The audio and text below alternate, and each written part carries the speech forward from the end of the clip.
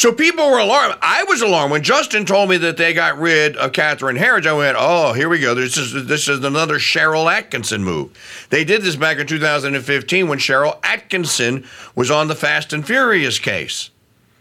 She was doing her due diligence. She was researching that case. She was going to nail Obama to the wall with the Fast and Furious investigation, and Communist Broadcasting System, CBS, whacked her. So Cheryl Atkinson just said, okay, fine, I'll keep the research and I'll just write a book. And she wrote a book about it. And now she does a podcast, and I guess she does okay for her son. Justin follows her. Tommy follows her. I don't follow anyone's podcast, so I've seen the stuff that she has written. So this has a precedent here. They did it to Cheryl Atkinson, and now they've done it to Catherine Herridge. So Jonathan Turley says, I have spoken confidentially with current and former CBS employees who have stated that they could not recall the company ever taking such a step before. So they confiscated her work. Now, again, ladies and gentlemen, this is why you hired me as the host of this show, because I know things that other members of the media don't know. Because they're in the tank. When you go to work for a broadcasting concern, if they're going to pay you, they will make you sign a confidentiality agreement. They'll probably make you sign a non-compete, which they made Tucker sign a non-compete, which they didn't try to enforce because they can't. They'll make you sign what is the other one called? There's 3 documents they're going to make you sign. So many of them will make you sign also, or they'll put it in your contract, a work for hire agreement. What's a work for hire? Now, I don't know if Catherine Herridge signed one. What's a work for hire agreement?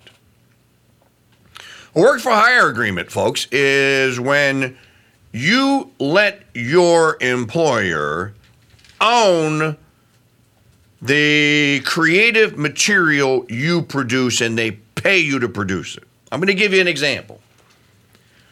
Tommy produces his burgers reports, right? You hear him every day during Parrot Talk. Bigfoot, UFO, Rougarou, I forget what Mr. Burger stands for. Me and Maggie, Black Hat Studios, LLC, pays Tommy to produce those. Now, I never made him sign a work for hire. I could claim, though, that since I paid him, the copyright he would put on that, if he ever published them anywhere, would be copyright 2024 Black Hat Studios, and it would be a work for hire.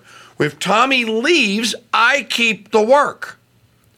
Now, let me give you another example of this. Say you are Walter Crankcase.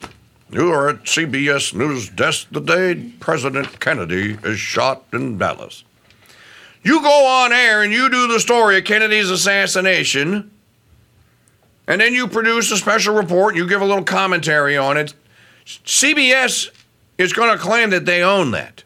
That's the actual product, right? That's a work for hire, which is why it's still on CBS newsreels. You can go to YouTube and you can still, on CBS's site, you can still find classic newscasts. These are, I'm telling you all this because this is something I think more people should know. That's a work for hire. Does everyone understand what a work for hire is? If I tell Norman Fauché, if I hire, by the way, Norman's not doing a painting for the Congress. I mean, I could get him to paint the illustration that I did, that is the artwork for it this year. I mean, we could get him to do it. I'll ask him. He may not have time to do it. But if I contract for Alter Culture and Trade last year, I pay Norman, and I tell him, look, I'm going to pay you for that artwork. It's a contract based it. When he gives it to me, I own it. It's a work for hire. Now, do I own the paint tubes of paint, the brushes, the wooden palette, the easel, all the other stuff that he used to make the painting. This is what I'm getting at.